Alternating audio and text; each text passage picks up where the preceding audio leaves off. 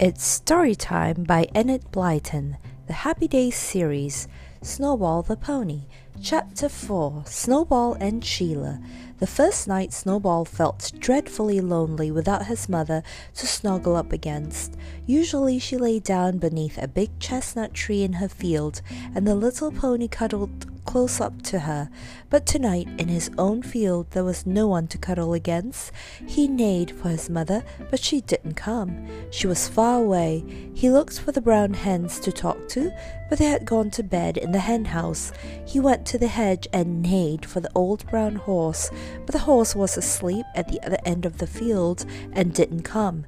An owl came out and screeched suddenly. It made Snowball jump. Then a hedgehog ran by and scraped against his hooves.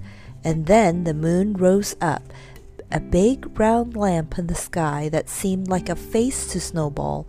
He was lonely and afraid. He stood under a tree and trembled.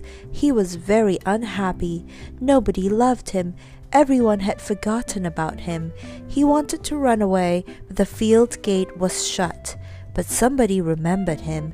Somebody lay still in her warm bed and thought of the little pony out in the field alone for the first time in his life. Somebody was sad for him and wanted to comfort him. That somebody was Sheila.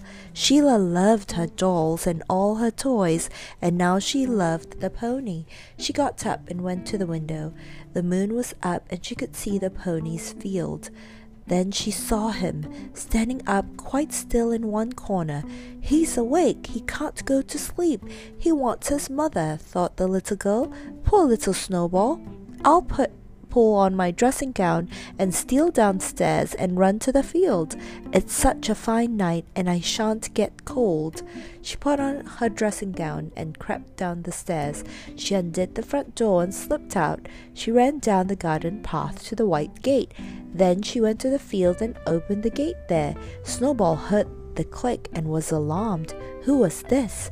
Who could it be in the middle of the night? His mother had always told him that people who crept about at night time were not good people. Had someone come to steal him?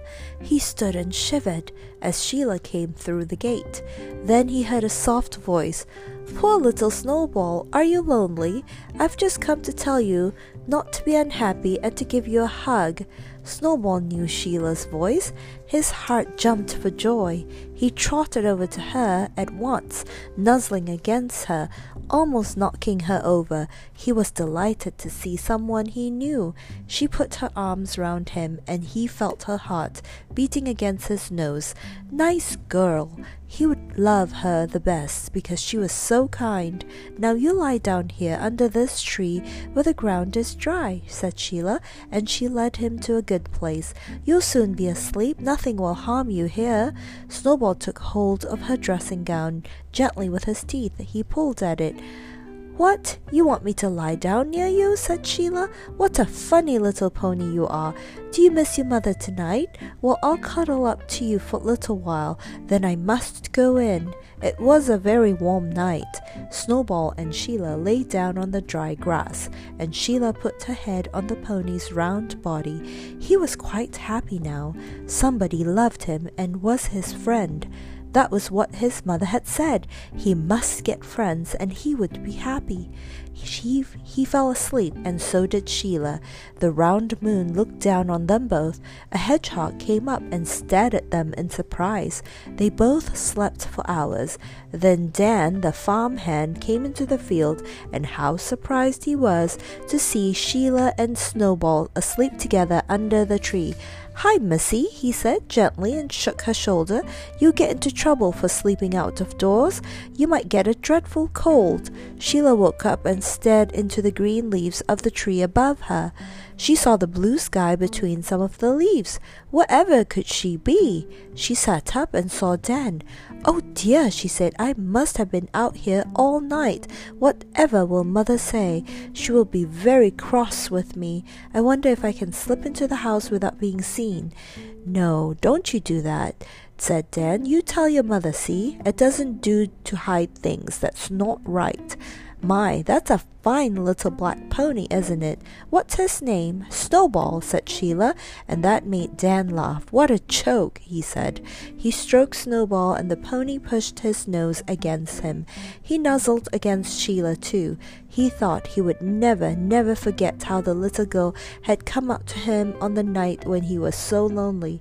He would love Sheila best. The little girl ran indoors. Her mother saw her coming and was surprised. Surely you haven't been out in the fields in your dressing gown, she said. Oh, mother, I've been out all night, quite by mistake, said Sheila. Snowball was so lonely and I knew he was missing his mother, so I went out to him and we cuddled up together, and I fell asleep and Dan woke me up. Don't be cross with me.